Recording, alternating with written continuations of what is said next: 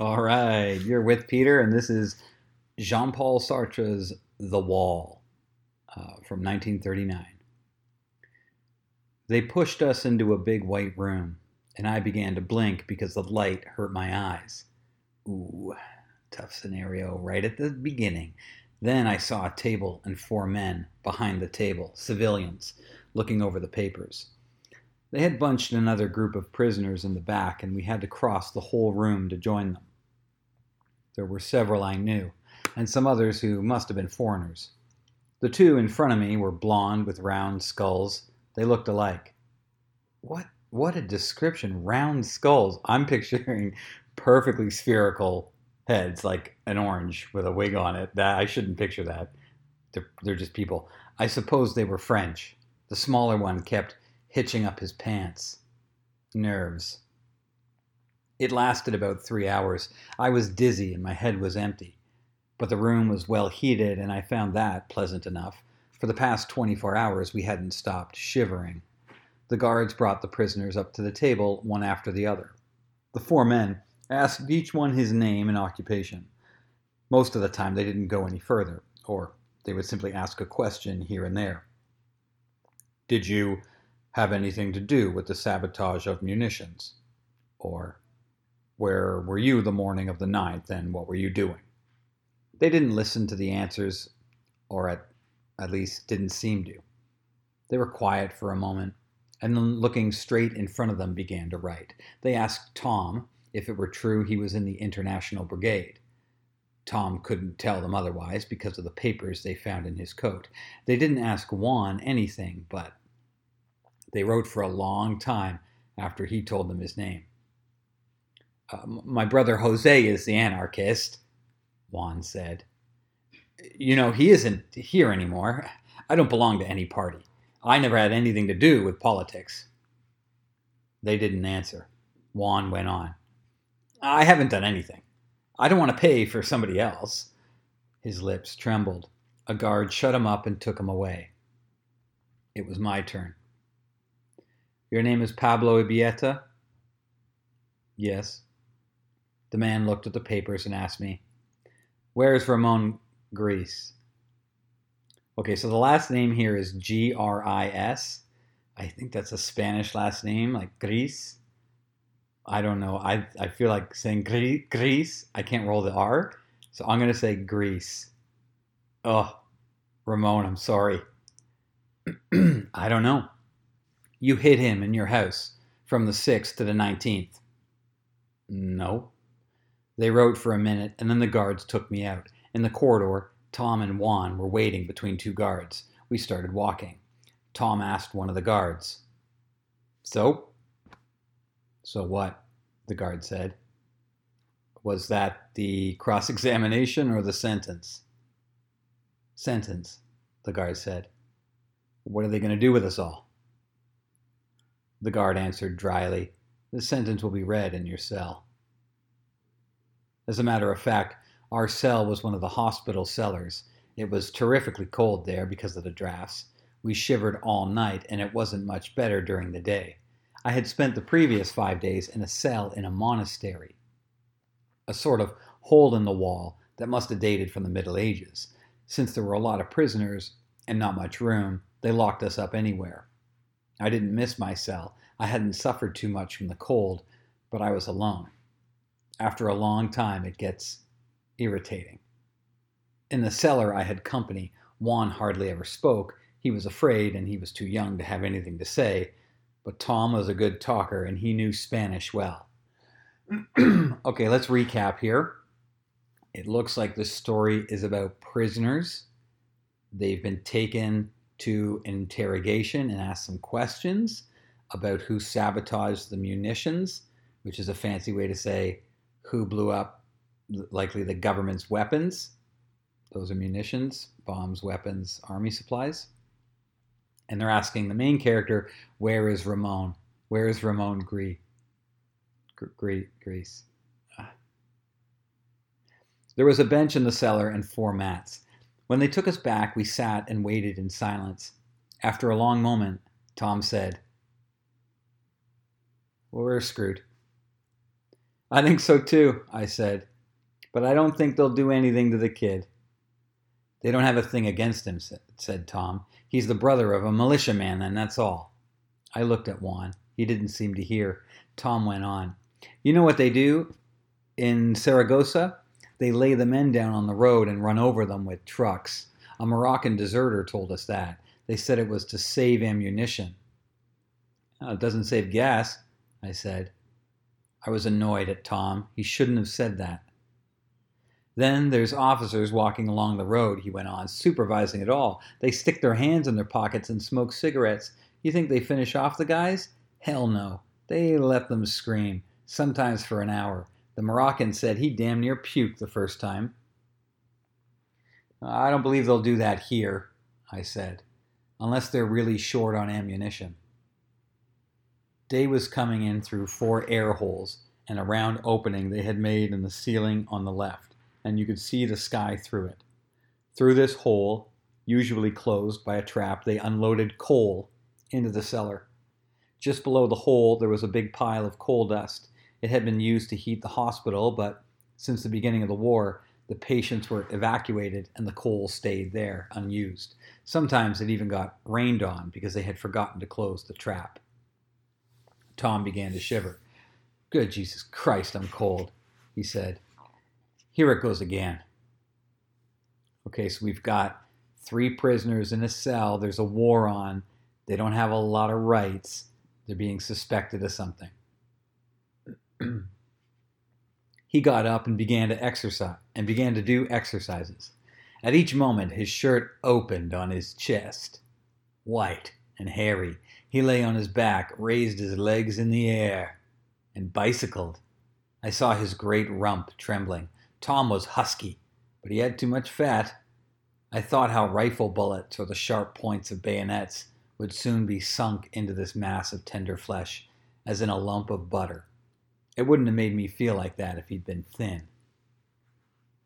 What an interesting take on Tom.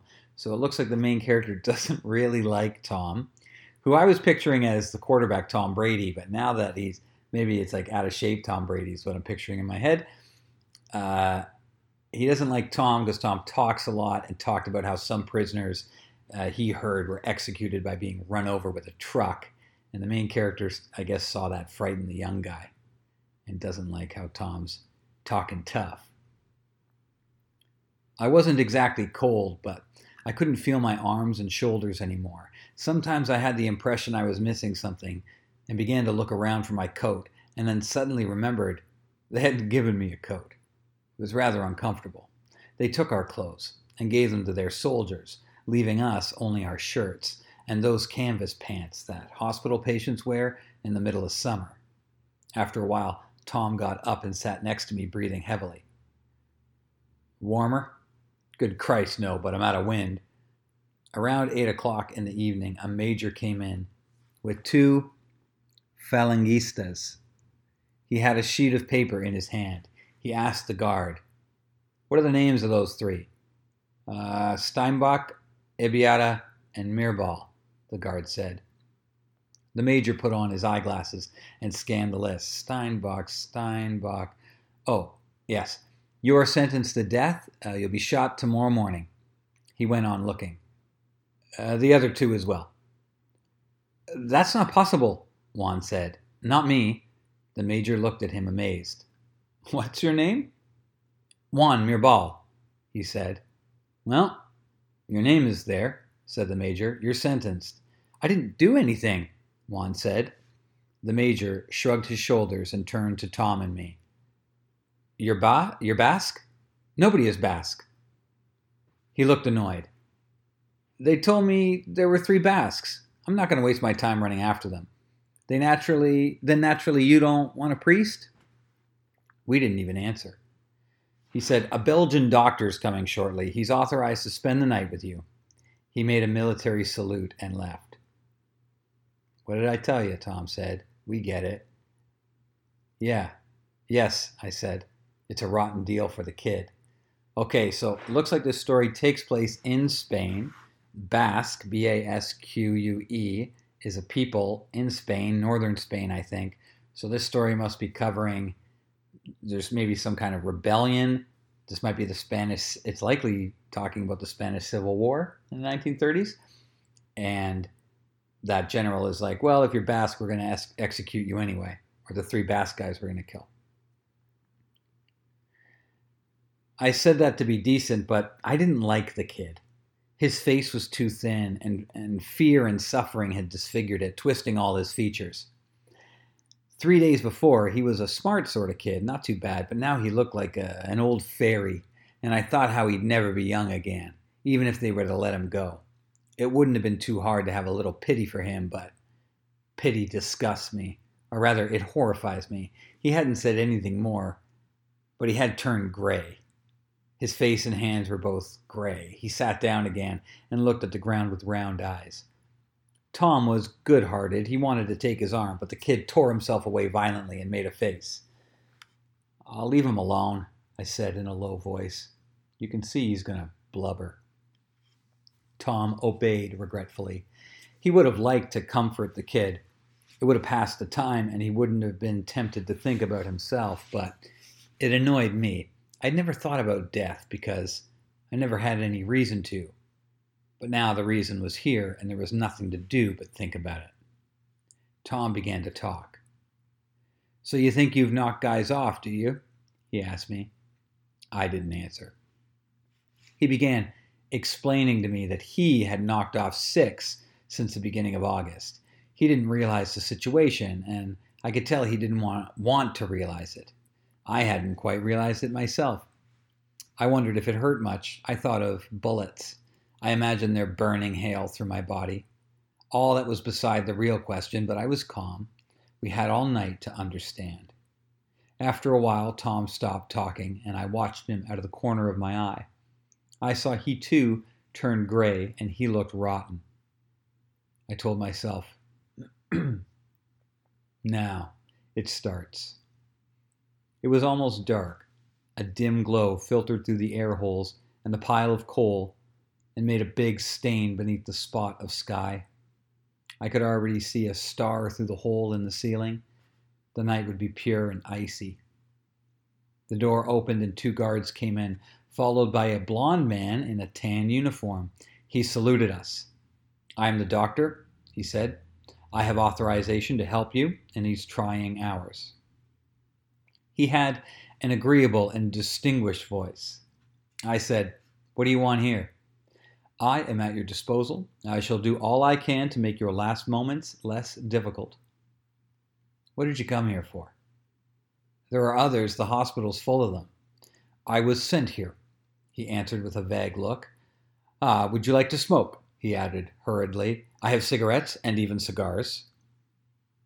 He offered us English cigarettes and puros, but we refused. I looked him in the eyes, and he seemed irritated. I said to him, "You aren't here on an errand of mercy. Besides, I know you. I saw you with the fascists in the barracks yard the day I was arrested." I was going to continue, but something surprising suddenly happened to me. The presence of this doctor no longer interested me. Generally, when I'm on somebody, I don't let go. But the desire to talk left me completely. I shrugged and turned my eyes away. A little later, I raised my head. He was watching me curiously. The guards were sitting on a mat. Pedro, the tall, thin one, was twiddling his thumbs. The other shook his head from time to keep from falling asleep. "Do you want a light?" Pedro suddenly asked the doctor. The other nodded. Yes, I think he was about as smart as a log, but he surely wasn't bad. Looking in his cold blue eyes, it seemed to me that his only sin was lack of imagination. Pedro went out and came back with an oil lamp which he set on the corner of the bench. It gave a bad light, but it was better than nothing. They had left us in the dark the night before. For a long time I watched the circle of light the lamp made on the ceiling. I was fascinated. Then suddenly I woke up. The circle of light disappeared, and I felt myself crushed under an enormous weight. It was not the thought of death or fear. It was nameless. My cheeks burned and my head ached. Okay, so prisoners in a cold cell, 3 of them have been sentenced to death. and have just started thinking about death. They sent in a Belgian doctor to help them, and it looks like the main character didn't like this guy because maybe he saw him as an ally to the fascist enemies. But for reasons the narrator doesn't understand, he suddenly lost interest in giving this guy shit and just kind of zoned out. Then he fell asleep and he's woken up. I shook myself and looked at my two friends. Tom had hidden his face in his hands. I could only see the fat white nape of his neck. Little Juan was the worst. His mouth was open and his nostrils trembled. The doctor went to him and put his hand on his shoulder to comfort him, but his eyes stayed cold. Then I saw the Belgian's hand drop stealthily along Juan's arm down to the wrist. Juan paid no attention. The Belgian took his wrist between three fingers distractedly, the same time drawing back a little and turning his back to me. But I leaned backward and saw him take a watch from his pocket and look at it for a moment, never letting go of the wrist. After a minute, he let the hand fall inert and went and leaned his back against the wall. Then, as if he suddenly remembered something very important, which had to be jotted down on the spot, he took a notebook from his pocket and wrote a few lines. Oh, bastard, I thought angrily. Let him come and take my pulse. I'll shove my fist in his rotten face. He didn't come, but I felt him watching me. I raised my head and returned his look. Impersonally, he said to me, "Doesn't it seem cold to you here?" "You look cold." He was blue. "I'm not cold," I told him. Okay, I guess he didn't fall asleep like I had thought. He just said I suddenly woke up because he just zoned out staring at the lamp. But this is moment to moment still. He never took his hard eyes off me. Suddenly I understood, and my hands went to my face. I was drenched in sweat. In this cellar, in the midst of winter, in the midst of drafts, I was sweating. I ran my hands through my hair, gummed together with perspiration. At the same time, I saw my shirt was damp and sticking to my skin. I had been dripping for an hour and hadn't felt it. But that swine of a Belgian hadn't missed a thing. He had seen the drops rolling down my cheeks and thought, this is the manifestation of an almost pathological state of terror. And he had felt normal and proud of being alive because he was cold. I wanted to stand up and smash his face, but no sooner had I made the slightest gesture than my rage and shame were wiped out. I fell back on the bench with indifference. I satisfied myself by rubbing my neck with my handkerchief, because now I felt the sweat dropping from my hair onto my neck, and it was unpleasant. I soon gave up rubbing. It was useless. My handkerchief was already soaked, and I was still sweating. My buttocks were sweating too, and my damp trousers were glued to the bench. That's, on top of everything else, whew. Suddenly Juan spoke. "You're a doctor?" "Yes," the Belgian said. "Does it hurt very long?" "Huh? Oh, no," the Belgian said paternally. "Not at all. It's over quickly." He acted as though he were calming a cash customer. "But they told me sometimes they have to fire twice." "Sometimes," the Belgian said, nodding. "It may happen that the first volley reaches no vital organs." "Then they have to reload their rifles and aim all over again?" He thought for a moment and then added hoarsely, "That takes time." He had a terrible fear of suffering. It was all he thought about. It was his age. I never thought much about it. And it wasn't fear of suffering that made me sweat. I got up and walked to the pile of coal dust. Tom jumped up and threw me a hateful look. I had annoyed him because my shoes squeaked. I wondered if my face looked as frightened as his. I saw he was sweating too. The sky was superb. No light filtered into the dark corner, and I had only to raise my head to see the Big Dipper. But it wasn't like it had been. The night before, I could see a great piece of sky from my monastery cell, and each hour of the day brought me a different memory. Morning, when the sky was a hard light blue, I thought of beaches on the Atlantic. At noon, I saw the sun, and I remembered a bar in Seville where I drank Menzelnia and ate olives and anchovies. So I said that with like a question mark, but this guy doesn't. Afternoons, I was in the shade, and I thought of the deep shadow which spreads over a half bull ring, leaving the other half shimmering in sunlight. It was really hard to see the whole world reflected in the sky like that, but now I could watch the sky as much as I pleased. It no longer evoked anything in me. I liked that better. I came back and sat near Tom. A long moment passed. Tom began speaking in a low voice. He had to talk. Without that, he wouldn't have been able to recognize himself in his own mind. I thought he was talking to me, but he wasn't looking at me. He was undoubtedly afraid to see me as I was, gray and sweating. We were alike, and worse than mirrors of each other. He watched the Belgian, the living. Okay, interesting. Originally the narrator was like, oh, Tom's so irritating, but we also pick up that this guy is irritating to Tom. Maybe our narrator is the jerk. He certainly wasn't very nice to the young guy when he first realized he was going to die. Now Tom is looking in the direction of the doctor who's with them and saying, do you understand? He said, I don't understand. I began to speak in a low voice too. I watched the Belgian. Why? What's the matter?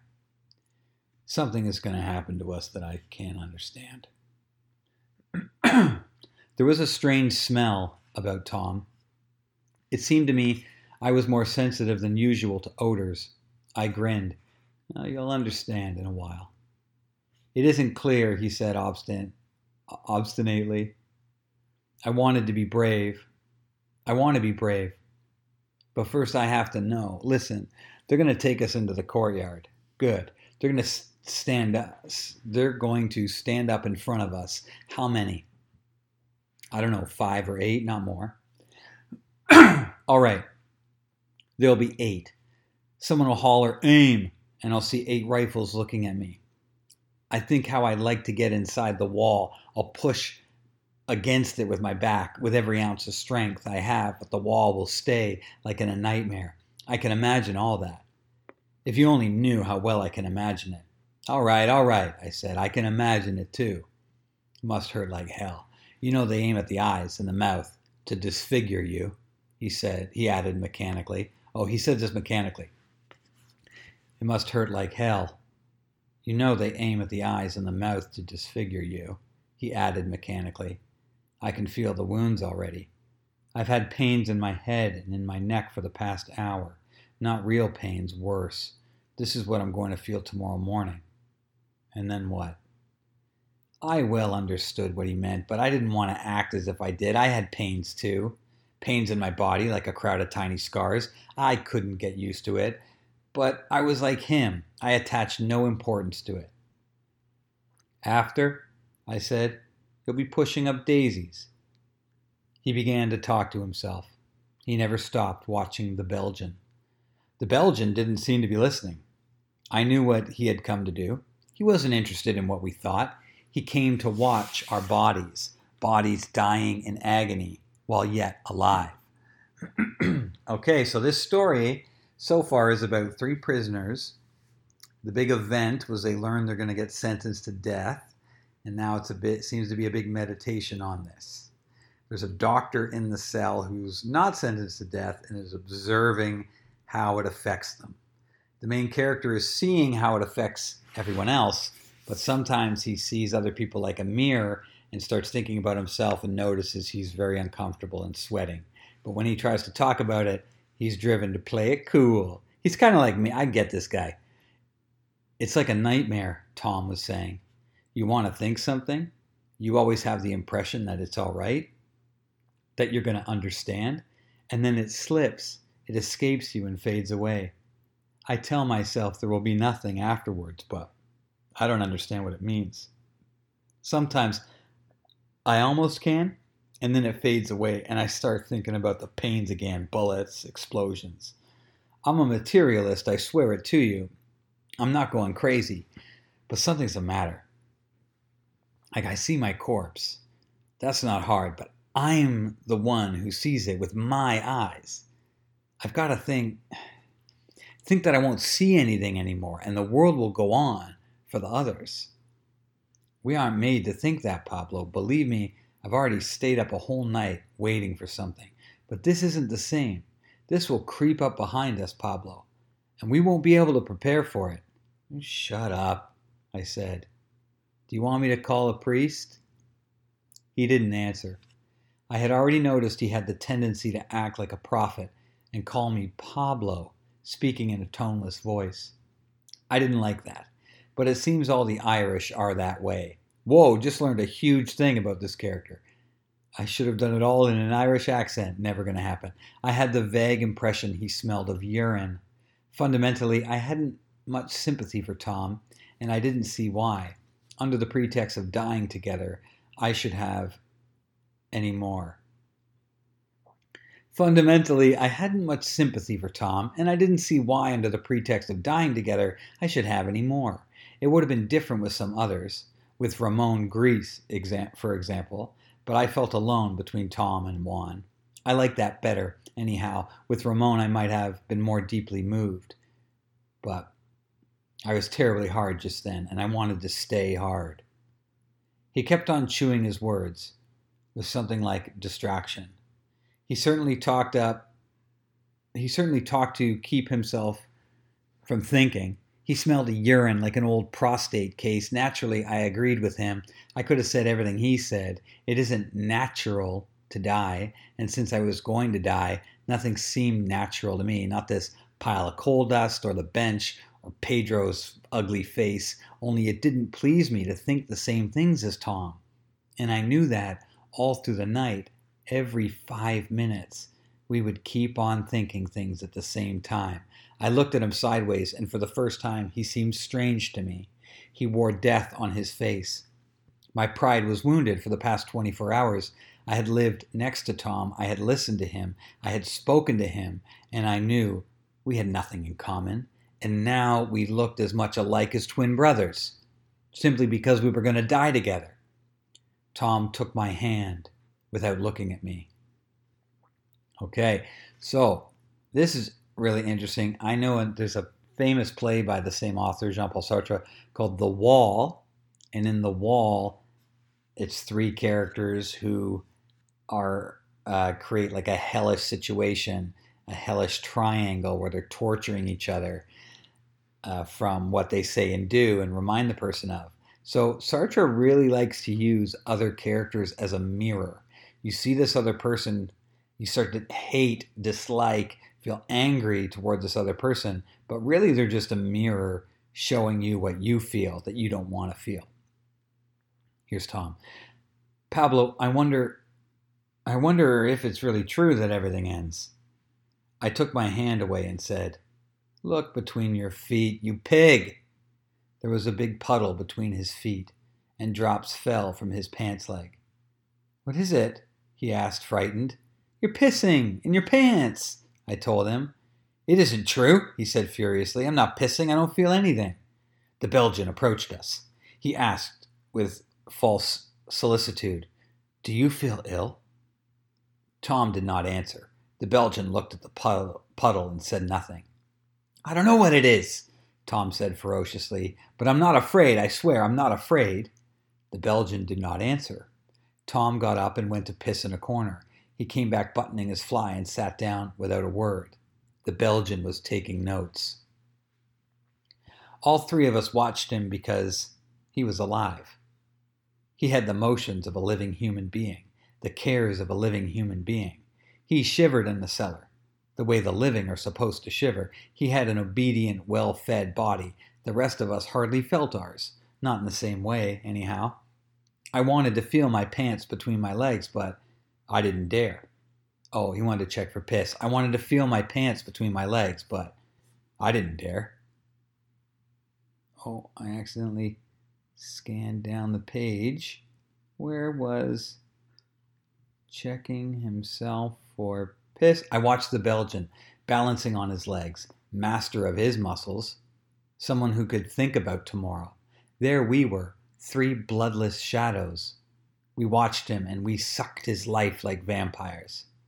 Finally, he went over to little Juan. Did he want to feel his neck for some professional motive, or was he obeying an impulse of charity? If he was acting by charity, it was the only time during the whole night.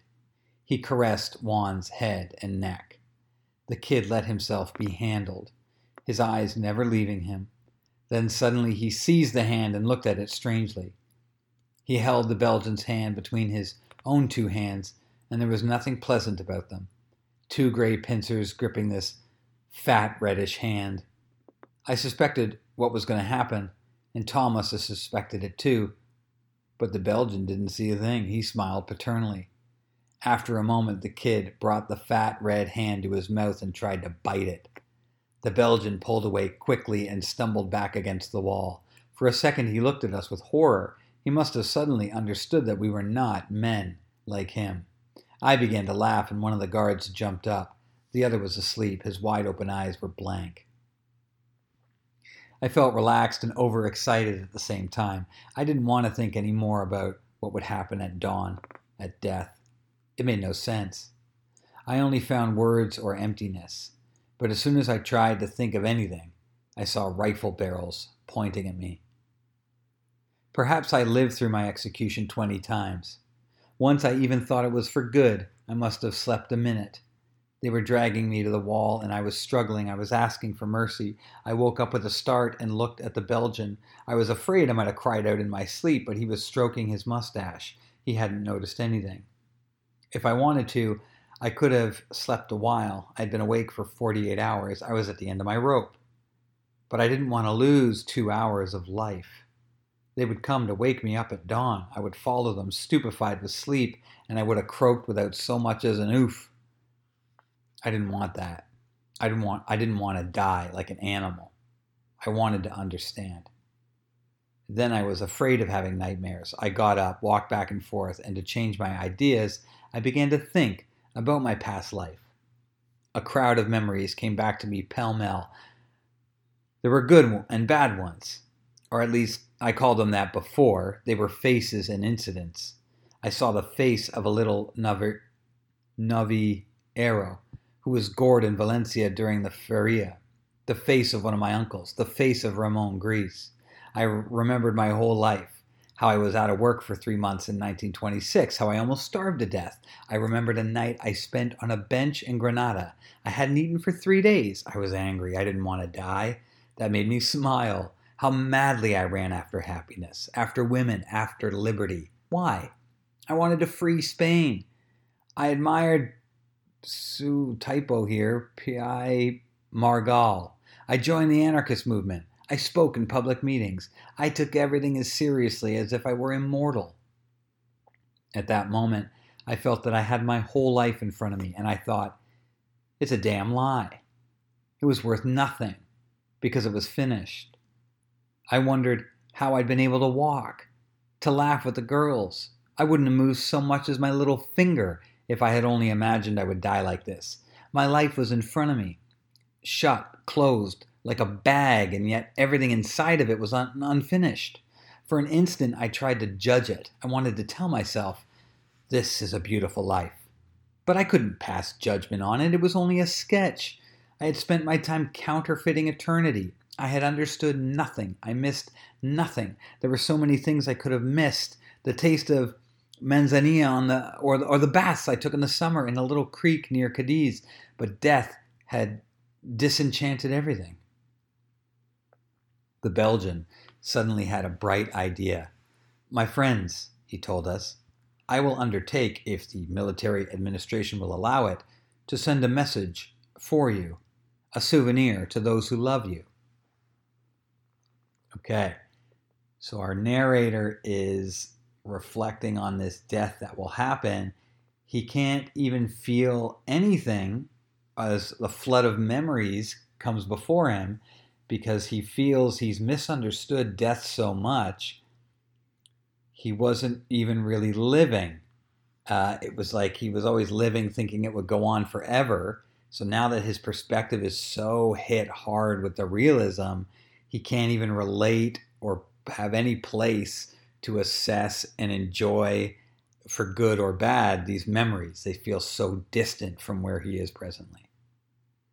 And now the doctor has suggested he can take a memento. The doctor who, this character of like, he's just here to watch.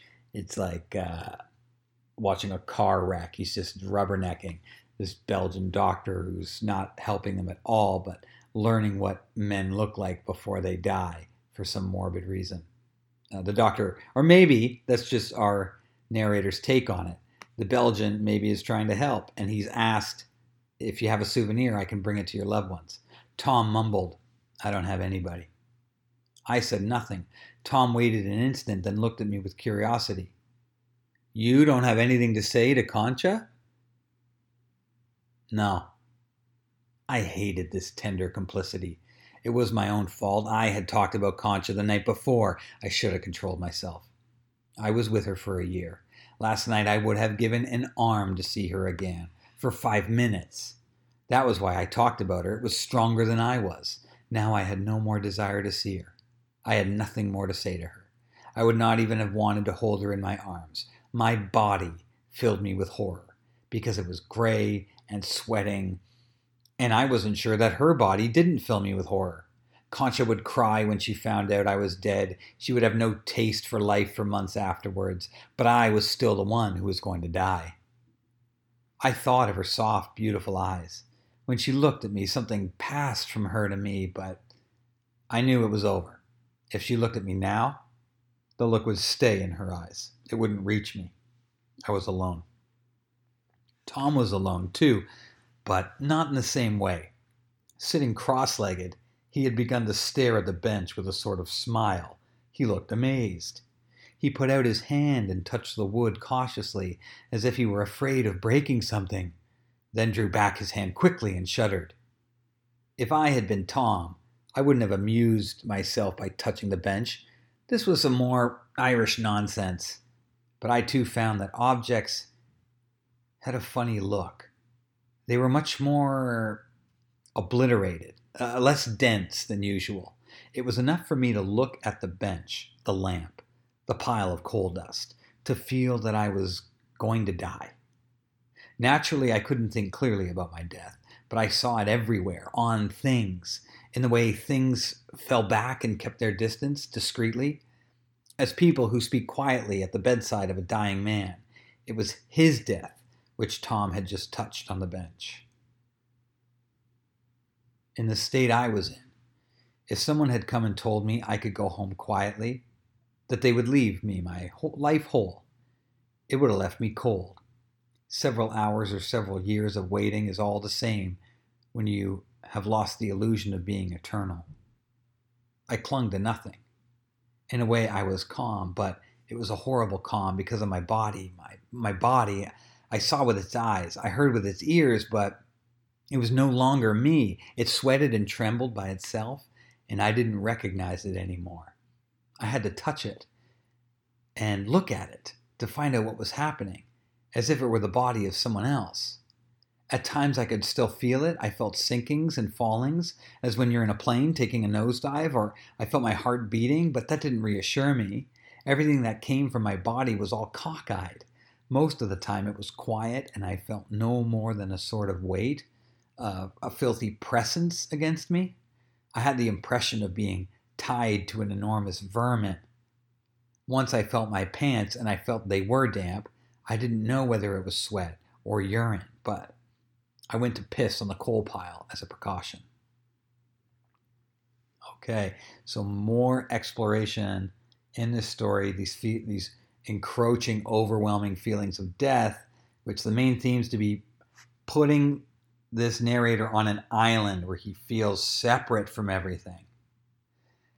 Kind of an interesting connection to Build a Fire, which I read earlier, in which the narrator in that story who's freezing, he is literally dying of cold, but he has this actual, it's more literal out-of-body experience because he can see his body and not move it in the way he expects because he's freezing.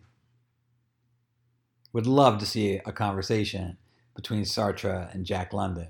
Oh my God, that would be amazing because they're such different writers. Sartre is so heady and London is so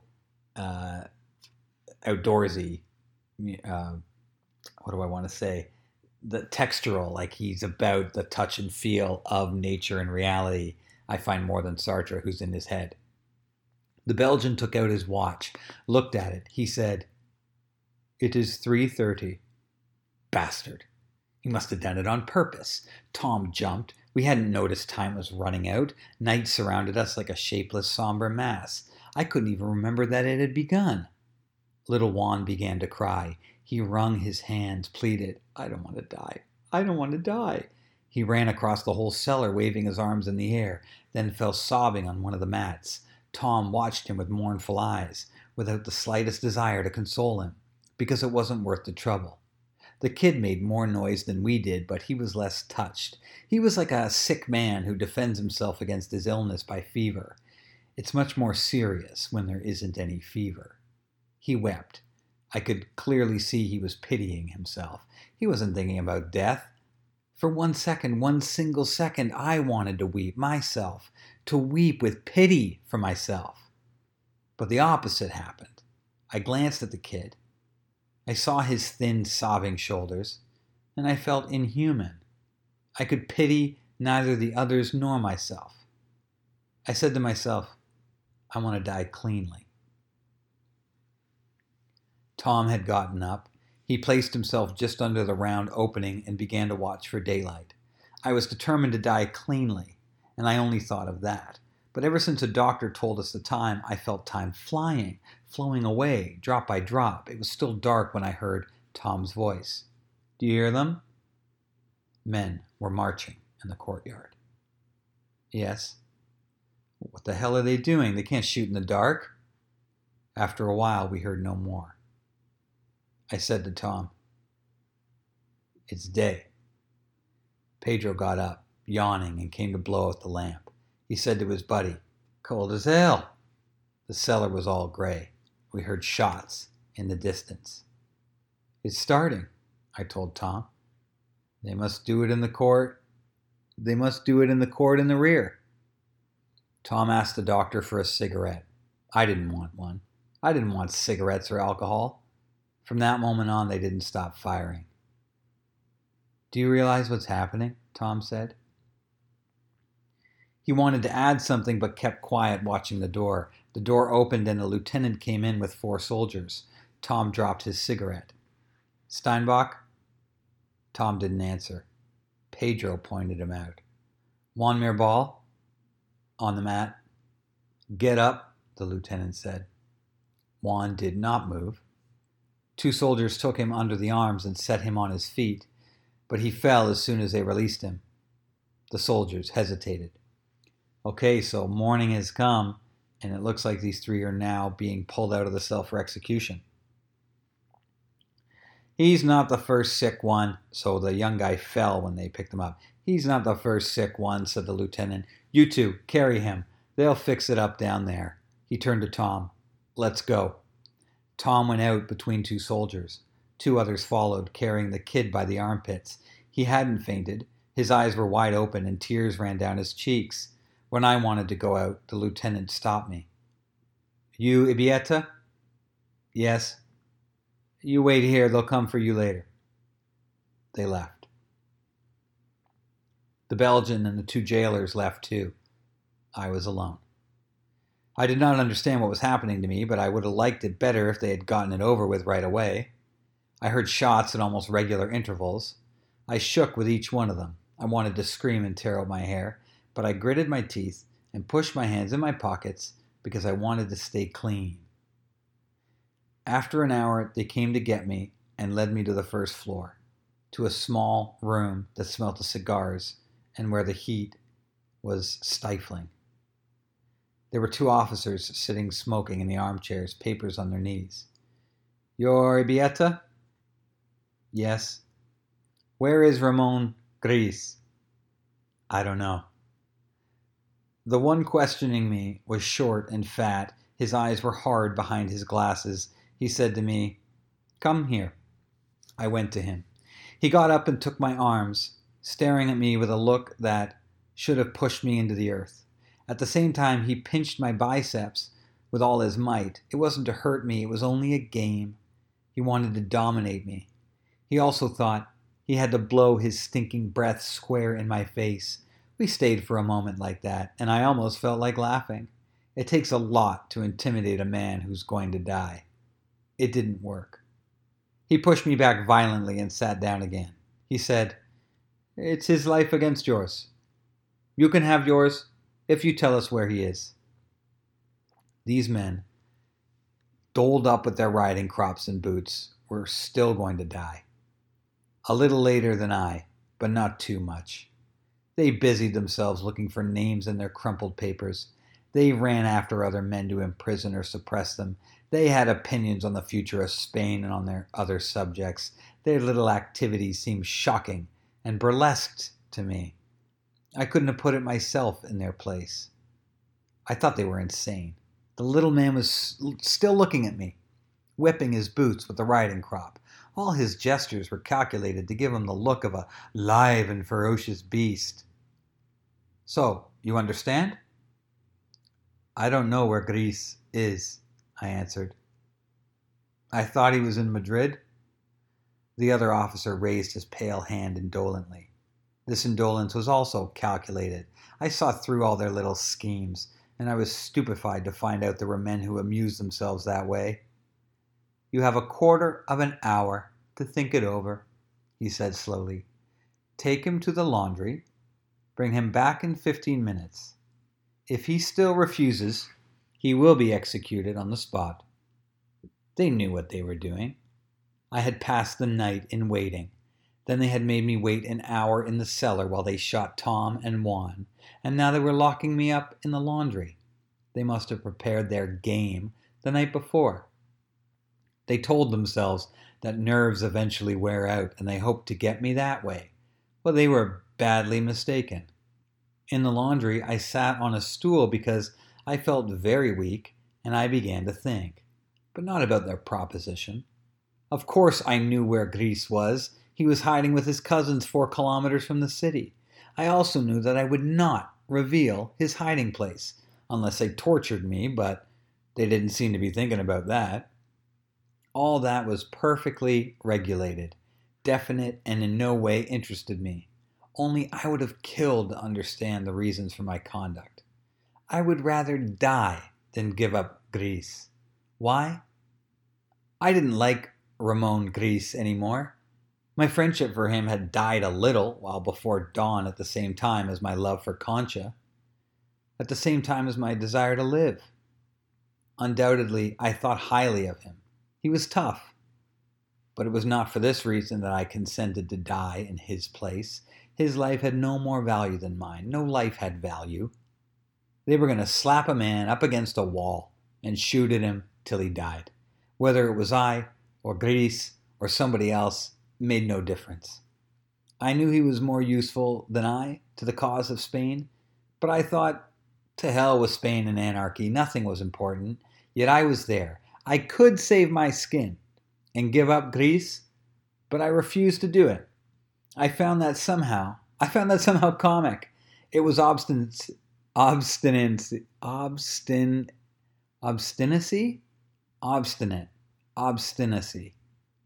stubbornness. It was obstinacy, I thought. I must be stubborn, and a droll sort of gaiety spread over me. They came for me and brought me back to the 2 officers. A rat ran out from under my feet, and that amused me. I turned to one of the falangistas and said, "Did you see that rat?" He didn't answer. He was very sober. He took himself seriously. I wanted to laugh, but I held myself back because I was afraid that once I got started, I wouldn't be able to stop. The falangista had a mustache. I said to him, "You ought to shave off your mustache, idiot." I thought it funny that he would let the hairs of his living being invade his face. He kicked me with great conviction, and I kept quiet. Well, said the fat officer, have you thought about it? I looked at them with curiosity, as insects of a very rare species. Okay, so it seems like his cellmates have been executed, but now he understands this is all a ploy to soften him up. They're going to ask him one more time, where's this guy, Ramon Gris, which I'm saying, very well.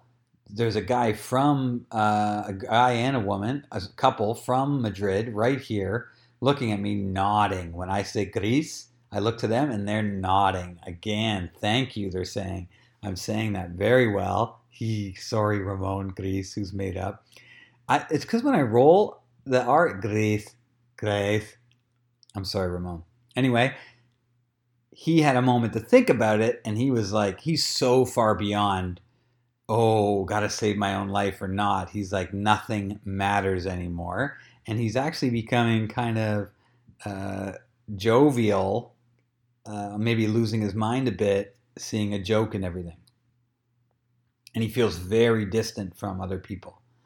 I looked at them, he's looking at the guards, with curiosity, as insects of a very rare species. I told them, I know where he is. He is hidden in the cemetery, in a vault, or in the grave digger's shack. It was a farce. I wanted to see them stand up, buckle their belts, and give orders busily, and they jumped to their feet. Let's go. Moles, go get 15 men from Lieutenant Lopez. You, the fat man said, I'll let you off if you're telling the truth. But it'll cost you plenty if you're making monkeys out of us. Wow, shout out to that warden or that guard, head of the guards, for saying making monkeys out of us in a really tense situation.